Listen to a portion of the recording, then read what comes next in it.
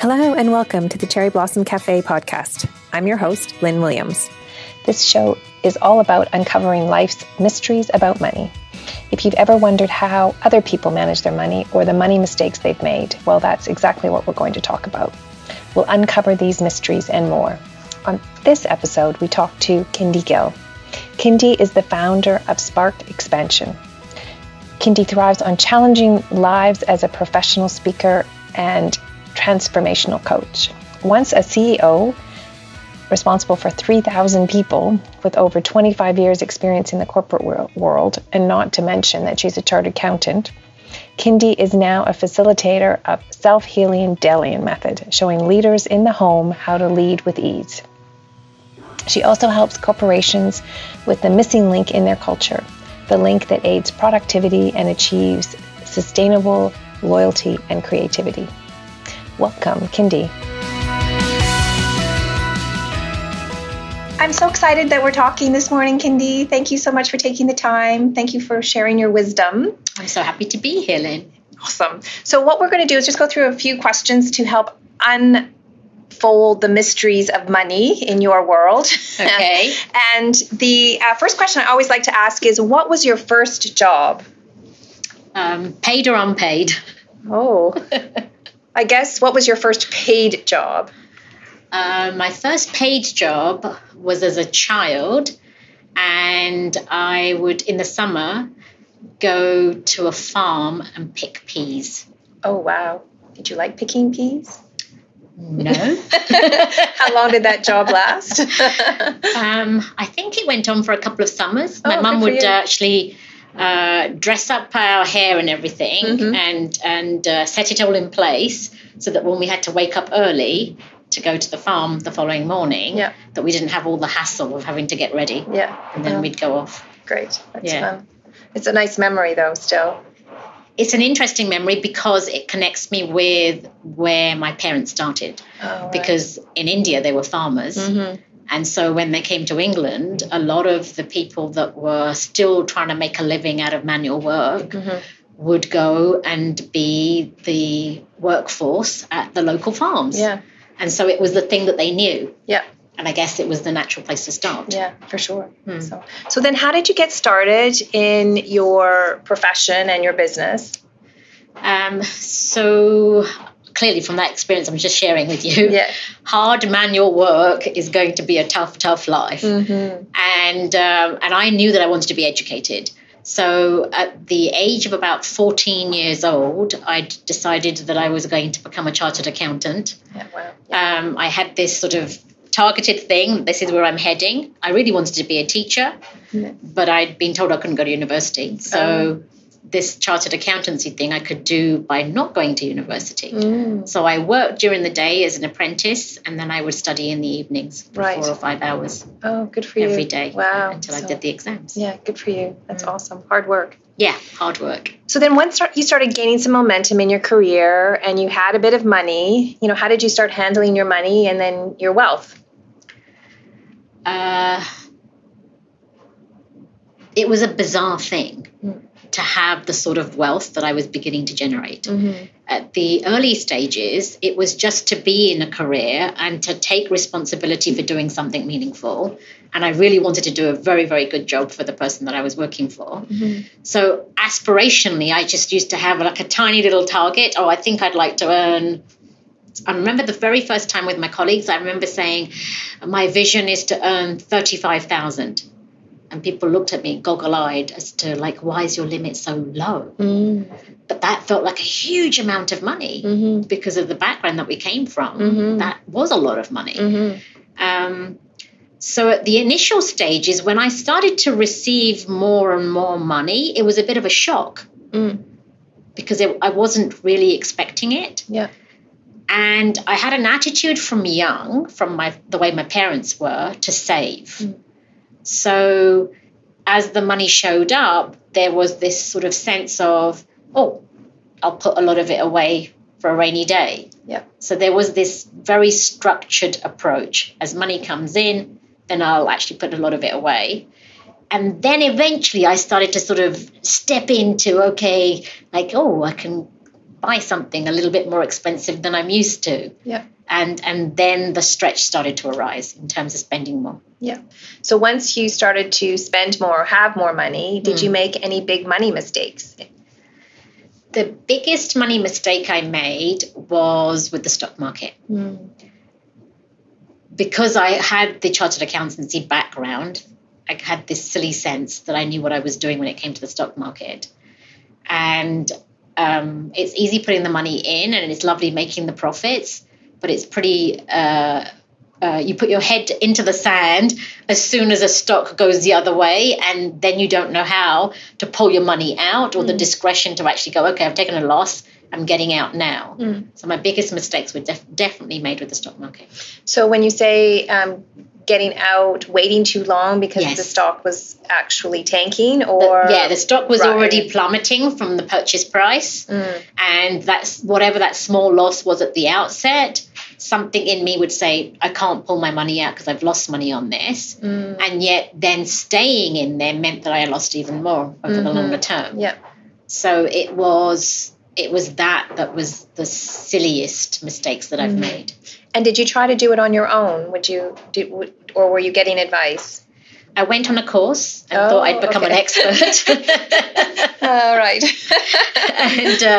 and learned all about the graphing and the Yeah. points to get out, etc. Yeah. But of course, you're not a professional, Yeah. and that I think has to be my biggest mistakes. Awesome.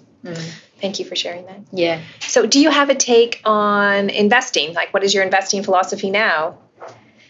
Well, from young, it's always been put something aside. And so, interestingly, every January, on January 1st, I would go and put some money in the bank as a sort of intention for the year that I would be saving. So I've done that all my life. And then when I was earning a lot of money, a big percentage of it used to just go straight into savings. And so that would then be spread. There'd be things that were done that were sort of like for the children, for their education into the future. I would invest in sort of, they're called ISAs and the equivalent of TFSAs and those type of things. Yep. And Tax shelters and unit trusts and those type of things I would do progressively. And it was just spread out. Some in the bank, some into certain investments, some on the stock market, some into the pension. So it would work. It would just be evenly spread out. And I'm so grateful that I did, because now, theoretically, the pension has been built up strong enough that I really don't need to work. And so and when I pull that out, there's that comfort that I'm already provided for. And I'm glad I started that at a very young age. Yes. Oh, that's fantastic advice. So a few things in there. One, you diversified. Yes. Two, you started young. Yes. So you're benefiting now, and still at a very young age. Yes. And three, it's patience. A lot of patience. More or less, you've put the money away, it's no longer yours. So there's that mentality that says, if it's not mine, I'm not going to touch it. And another thing that I had right from the outside was, other than the mortgage, which was a debt, outside of that, I didn't believe in debts. So even though I use a credit card, I would pay the credit card off every month in full and never incur any interest costs with the organizations. And it's just become a principle to live by, so that you don't go into too deep with things. I think that's really so true. It is, what is our belief around using credit or around using debt, or even what is our belief around our investing, has such an influence on us, today, as well as how it impacts us down the track. Absolutely, because things can catch up with you. If you believe that you can live off of a credit card and then you've maxed them out and then you look for another credit card, before you know it, you've accumulated so much around you that you don't know how you're going to rescue yourself out of that. So if at the beginning you have a discipline that says, I'm not spending something that isn't mine, then you're covered. And rainy days do arise. There was a period of time where my husband got laid off, and therefore we needed to sort of basically rely on our reserves. And those things don't become a panic then for you when you've been smart about making sure that you've been putting money aside. Yeah. You don't have to be destabilized, because life will always bring in curveballs at some point in time. Yeah, that's so true, isn't it? Wow. How do your kids factor into your financial planning? The schooling was very important to me. So that was part of the financial planning, to make sure that I'd covered their private education and their university fees, and then the second degrees of their responsibility. The first one I felt was mine. Yeah.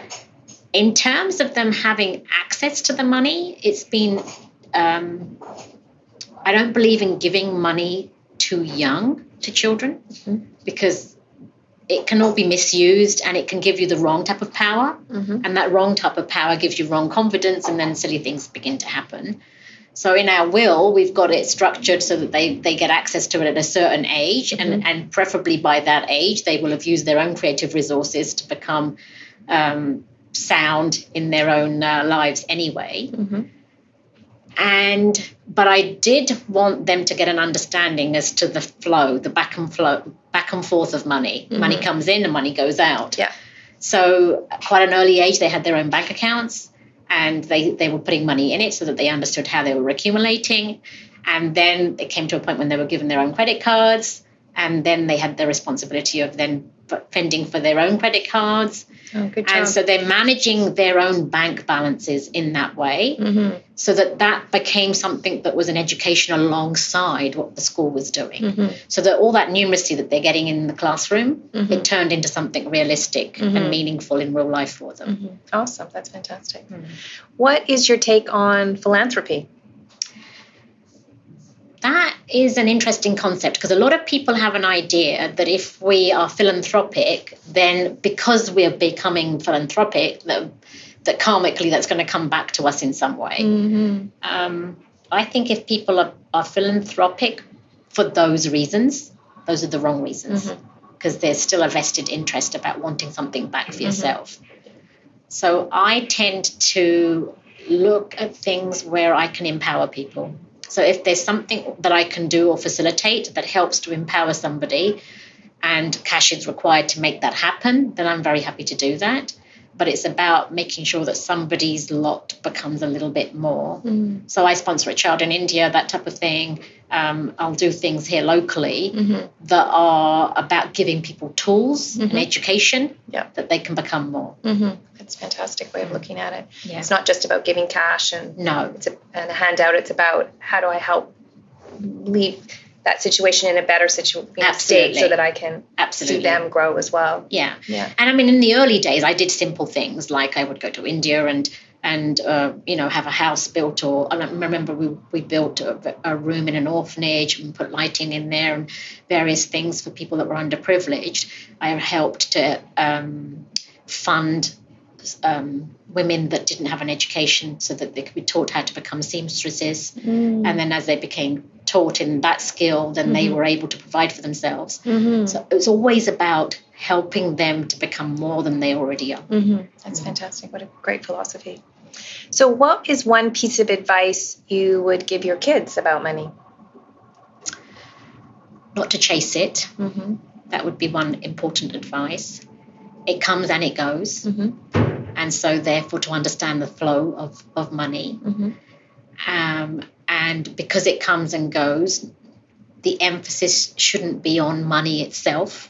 It should be more about, how are you contributing? What are you doing on the planet? How is your soul being nurtured? Do you feel fulfilled? Are you doing something you enjoy? And then as a result of all of that, the byproduct can be the exchange and the money. So my kids constantly hear, spend it if you've made it. Enjoy your life whilst you can, because I think that's really, really important. So that you don't become a hoarder and you're not attempting to be miserly with it, because money is the same as any other energy flow. If you hold on to it too tight, it will disappear. But if you put it into the society and into the economy, there's a flow around it. And constantly you can create.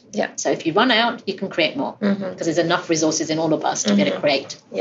I couldn't agree more. I often say you can always make more money, but you can't make more time. Absolutely. Absolutely. Yeah. Very true. So looking back on your life, is there one piece of advice you would give your younger self about money? Biggest piece would be how I fell into the rat race and did believe that money had a lot of value and that it denoted my self-worth. So my younger self definitely needed to be educated on the fact that I as an individual had value and the money was not where the value lay. Also, my younger self did become at a point thinking that money equated power. And that also isn't true, even though people do misuse their power when they have wealth. So I would like to guide my younger self to snap out of that as well. Yeah, that's a very, very good point. Yeah. We tend to get caught up in the making of money as opposed to who do we want to be as people. Absolutely. Yeah. Yeah. And part of it is the educational system. The society and everything around about our environment is very much success driven. Very true. And so we're automated to be success seekers. Yes. And with it, we become very competitive, etc. And we don't actually understand why we've fallen into that rat race. So it does take a little bit of wisdom to understand that that is not the game that we're part of. Yes. So I guess my younger child version of me didn't understand that at the time. And still we're learning that, because often our society is saying you'll be happy when, you'll be successful when. That's right. As opposed to the journey of becoming successful or becoming a master at something that you're loving to do, or a master at your career, or a master at even creating a family. You know, it's other values other than simply... and creating a family, you're not going to get paid for it. It's a 24/7 post that you have for basically the rest of your life. Yeah. You're not going to get paid for it, but it's one of the most rewarding things that you can ever be engaged in. So these are the values that people need to understand at a younger age. Yeah, it's a very good point. And then finally, do you have one piece of advice that you would give your older self about money? My older self, the advice really would be around trust. That there is no need to worry about your survival. Because in the middle part of my career, there came a point where once the money was there, there's an anxiety about how do I look after it and what do I do with it. And that element of anxiety and worry that is associated with money is self-defeating. So I think my older self needs to understand the concept of trust, and trust all will be well, because it always is. And when you say trust, because that can mean a lot of different things to different people, is it trusting yourself? Is it trusting that you have the confidence or the insight in order to take care of your money? Or is it a combination of a variety of things? It's a combination. Part of it is about trusting that you will always be taken care of. The fact that you're on this planet as a human being, you are here to have an experience, and everything that shows up in your life is always going to serve you in one way or another. And so even if you have an experience where there's a shortage of money for a while, even that experience you need to trust is helping you to become more resourceful and more creative. And then it comes down to your own ability to trust yourself with the decisions you're making around it. Because if you begin to trust life, you trust yourself more. And as you trust yourself more, you will even trust the people that are the specialists that manage money, and you'll be able to part company with your money easier as they then look after it. So that concept of trust is really, really important. And I think that's very well said. So thank you. Yeah, my pleasure. For your time.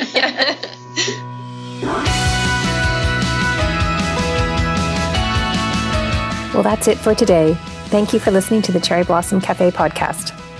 You can check out the notes below for links related to this podcast.